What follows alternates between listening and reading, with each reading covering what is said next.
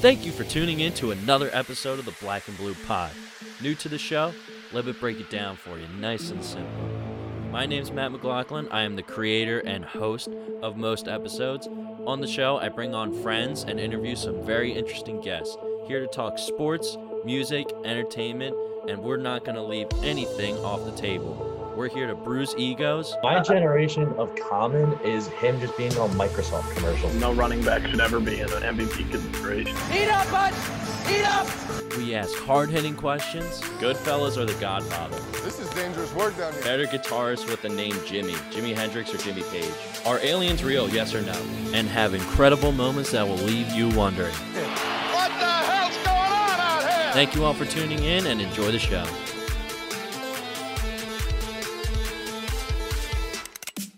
Good morning, good afternoon, and good evening, ladies and gentlemen. I am Matt McLaughlin. I'm doing this solo because, God, it sucks to be a Philly fan. It sucks so much. The Flyers are losing. I'm recording this on Wednesday, March 17th, probably go up the next day, at 9:53 p.m. 9:53 p.m. The Sixers are about to lose to the Bucks. That's pretty much expected. I got to give credit to the Sixers for working hard. I'll address that loss later. The Flyers are down 9-0. 9-0. They're giving up almost double digits to the New York Rangers. It was a different thing to give up to the Bruins. Like I wouldn't be surprised. Like as much as I would be pissed off, it's the Bruins. They're one of the top teams in the East for a reason. But this is the New York Rangers. This is a team that we can compete with. They're 11-12-4 on the year. They're 5-6-3 at home. That's not completely outrageous for a Flyers team that's 7-4-1 on the road, whatever you want to say, that they barely escaped. They shouldn't have won games that they end up winning. Like, this is a team that's capable of winning on the road in tough situations. But they shit the bed. And I'm sorry for using inappropriate language. I'm going to try and tone that back because I don't want this podcast just to be me swearing for an hour, half an hour, whatever. But anyway, the Flyers are losing 9-0, and they look absolutely garbage. This team sucks. It is terrible. I've given up. Just this is the life of a Philly sports fan. Just one team pees in the bed. All right, fine. Let's move on to the next sport. When's the next sport starting up? March Madness? Okay, fine. Bring that on. I'll just get me away from this horrible Flyers team. It's so bad. They didn't even if you looked at the stats, you would probably think this is a pretty even game. 23-27 shot totals in favor of the Rangers. 25-15 hit totals in favor of the Flyers. You're probably thinking, oh, okay, they're playing physical defense. They're getting bodies on the forecheck. They're doing their thing. No. Penalty minutes have been virtually even. 6-4. Flyers have just gotten more penalties for some reason. Sloppy play for the most part. Face-offs 30-24. It's not outrageously crazy and differential, but the goaltending is just insane. I don't understand.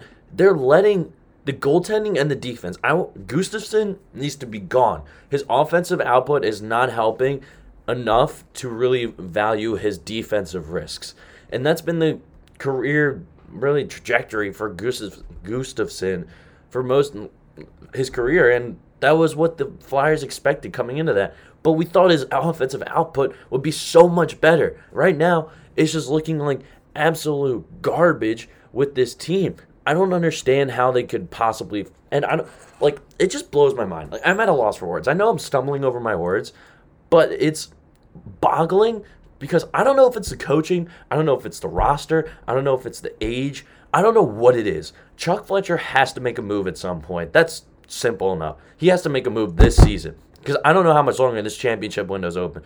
I would say Giroux, Voracek, maybe Couturier is going to get a huge raise, but Giroux and Voracek, those guys are going to be in Philly for another 2 years, probably maximum as players at a relatively high output. You're not like, we got to stop pretending, or Chuck Fletcher has to stop pretending like this is like he's trying to correct what Jerry Reinsdorf did with the Chicago Bulls and start dismantling the team too early. This team hasn't won. They need a spark. They had serious jump in the skates, and I am so done with the dump and chase. The dump and chase is the worst offense ever created in the NHL. It is so outdated, and that's why the Western Conference and all the fast-paced teams in the Eastern Conference, such as the Tampa Bay Lightning, put up outrageous goal totals and can win the Stanley Cup because they play fast. And right now, the Flyers do not have that roster to play fast. They have aging veterans and Giroux, Voracek, Couturier has been great. Van Riemsdyk, he came out of nowhere this year. But a 9-0 loss? What the fuck? That's you're going to tell Flyers fans, hey, come to this arena after you lay an egg in Madison Square Garden, 9-0. It is, say what you want about the Rangers-Flyers rivalry, and maybe one of the more forgotten rivalries in the NHL, but it is still a heated rivalry. It is still New York against Philadelphia. It is still the traditional teams. This is not like the Islanders, who are the off-branch New York team. Like, this is the Rangers, established in 1923. They've won countless cups. Flyers have only won 2. This is still traditional rivalry in every sense of the means. And for this team to come out looking absolutely pathetic it's heartbreaking and is everything that a Philly team should not be. And it just drives me drives me nuts. It drives me absolutely insane. I don't understand how Carter Hart can allow 4 goals and then Brian Elliott comes in and gives up 5. Like that.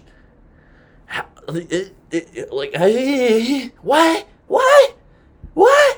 This is your starting goaltenders? This is Carter Hart, the phenom who's supposed to take the league by storm. Right now, he's looking like he's on the Carey Price trajectory, like my co-host Timmy has mentioned throughout the season. And the biggest fear is that he gets one good season, has flops the next, bounces back, flops the next. We need consistency in net. Every team does. And Carter Hart and Brian Elliott are not that. Fucking trade Brian Elliott. Cut his ass. I don't care. Bring in someone new that's going to bring some energy to this team. And that's what drives me nuts, is that it feels like this team does not have any energy. It does not have any pride. It lacks, and I think this is organization down. It just drives me insane. And then for the Sixers, they were coming out hot, held the Bucks to less than 30 points in the first half. They were looking absolutely phenomenal, and just Ben was in a completely different zone, making all the right reads and just doing everything that he wanted to on the offensive end. And it was great to watch. But they blew a 19, 20-point lead. You're playing against the Milwaukee Bucks, who you know you're going to see in the playoffs. I don't care if they finish 1 through 5 in the East. They're going to see the Milwaukee Bucks at some point. I can guarantee that. And Giannis sitting on the court, he can go, not even going to say that. But it was extremely disrespectful, and it bothers me because I know that he backed it up. Let me backtrack a little bit. Giannis, he exploded in the second half for 28 points. You can't do. That's just what the great ones do. They show out when the teams need them most, and I got to give credit to the Sixers. This was a hard-fought effort. Went to overtime. Furkan Korkmaz, drained a 3 with 0.4 seconds remaining on the clock to send it to overtime. And I thought they were dead. I'm going to be straight up. I thought they were dead. I thought this game was over in regulation. They somehow figured out a way to come back. And right now, it just looks it looks great for the Sixers that they found a way to come back without Joel and figure out a way to stay in it. Ben Simmons was impacting both ends of the floor like he always does. Dwight Howard was pumping up the fans. It was great to see fans back in the arena. It was 2 really disappointing losses. I'm just so pissed at the Flyers. And meanwhile, for the Sixers, I'm encouraged that they came back. I'm just really pissed that Giannis sat on the court and acted like he was the shit. And when he hasn't really, he's won MVPs. That's great, but your team hasn't done anything. You got bitched by Kawhi straight up. You got bitched by Kawhi, and you haven't made it past the second or third round. You got injured in last season and missed the last 2 games and left Chris Middleton out there to try and pull that team out of the gutter and try and figure out a way to win that series when they clearly weren't going to win. Miami was a tougher team. They were better disciplined. They were better coached. And I'm sick of when athletes know they are the shit. And I'm a Sixers guy, so of course I'm going to pull for Joel and defend Joel. And I know Milwaukee Bucks fans will do the same. And I know Atlanta fans, people were coming at me on Trae Young in YouTube comments when I say he's glorifying Mike Conley. I'm sticking to that take because, A, Mike Conley doesn't get enough respect for what he's done in this league, and B, Trae Young has not shown me that he can be the locker room leader and valiant team effort guy. Instead, it just seems like he's trying to play a Harden, trying to get out of Houston play style where he's like trying to bring this team by himself, and he just doesn't shoot efficiently enough to really be able to have that right, and just he doesn't contribute enough defensively for me to say that he can be a great two-way guard. And say what you will, and like I'm done with the Steph Curry comparisons, by the way. Trae Young has not done anything in this league. I shouldn't say Trae Young. Let me take that back. The Atlanta Hawks with Trae Young have done nothing in this league. That can be more than said. The Atlanta Hawks have been a tanking team at ceiling like 10th in the league, which is this year. They're actually in the hunt for the play-in tournament. Congratulations, Atlanta fans. Congratulations, Atlanta Hawks. I'm staying with that. They haven't done anything with Trae Young. And Steph Curry, he had ankle injuries. Blech. He had ankle injuries early in his career. But say what you will about the guy. At least he plays off the ball and works within the motion and works within the offensive system. Trae Young's playing hero ball, and I get it. He has the range to do so. But it's not like he's... it's not like he's splashing or automatic from down there. He's like shooting. He's average attempts over his career like 9 to 10 attempts per game, and he's only making like 2 to 3 of them, 2 to 3 to 4 sometimes. And I just don't think that he has really racked up the percentages to support that the Steph Curry comparisons or support that he's a franchise guy. To me, hero ball is fun to watch, but it's not necessarily going to be the most winning, and it's not necessarily the way that a franchise should operate, especially when John Collins was openly complaining about like Trae Young not staying within the offense, and that's an actual report that was leaked out. I'm not pulling this out of thin air, pulling it out of my ass, but either way, I'm sticking with that take. But back to the Philly. Furkan Korkmaz is so inconsistent. He's so up and down, and I get it. Seth Curry went down halfway through the third with what was described as like a sprained ankle. That was a game that they needed to win. It was at home, fans back in the arena, no Joel. That would have been a statement win for Philadelphia. Instead, Giannis finishes with 32 points, puts up 28, sits on the court, and I hope that image it. Listen, the bulletin board cliche, I understand. It's a cliche for a reason. But I hope Doc Rivers takes a photo of Giannis sitting at half court, in between half court and the three-point line, and just post that on the practice facility. Just do that. And I want Joel Embiid and Ben Simmons, whenever Joel Embiid comes back, I want the whole team, just not the stars. I want the whole team to look at that image every single day they go into that building or go on the road or whatever. I hope they see that every single day, and once playoff comes around, they absolutely blow out the Bucks. Like the Bucks will choke every single year, like they have done. Mike Budenholzer, he's great. He's been a great coach in the regular season, but the playoffs, the Bucks have folded. Giannis hasn't made it past the second round. He hasn't made it to a conference finals in his entire career. He's back-to-back MVPs. He's put up historic numbers. He's a freak of nature. He's a Greek freak for a reason. I get that, but this could have been a real statement win for the Sixers if they come out without Joel Embiid, and really could have put the Bucks in such down spiral if they really shake up their confidence. I think if Sixers come out and win this game, but either way, it's really just two disappointing losses. The Flyers are garbage. They should just fold as an organization if they're going to come out and play like that. I've never been more disgusted with a team since when my dad and I went to the 6-0 loss to the Penguins in the playoffs with the Dave Hackstall era. Ugh, that was a great era. That was a great job by Flyers ownership. But either way, it's just so disappointing. The goaltending clearly needs to be changed. The roster needs to be tweaked somehow. I don't know what the Flyers need. They obviously need a scorer, but it feels like they're the Eagles. They need holes filled at every single position, it feels like.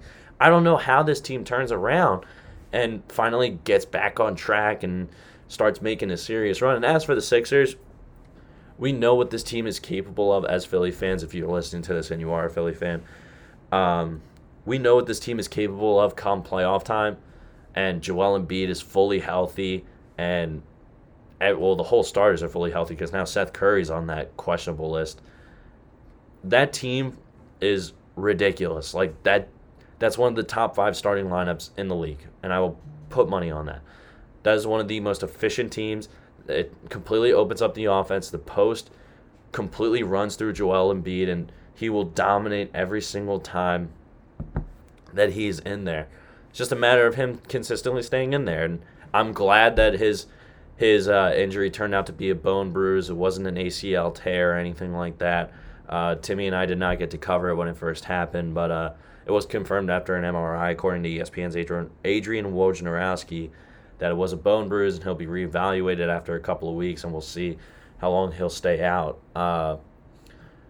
But they got to win games without him, and they did that towards the tail end of the first half of the season. Now they just got to keep doing it again. It just feels like such a missed opportunity. And Giannis was only 1 for 5 from 3-point range. I don't know, like I can't remember off the top of my head who was broadcasting the game for ESPN, and I apologize for that.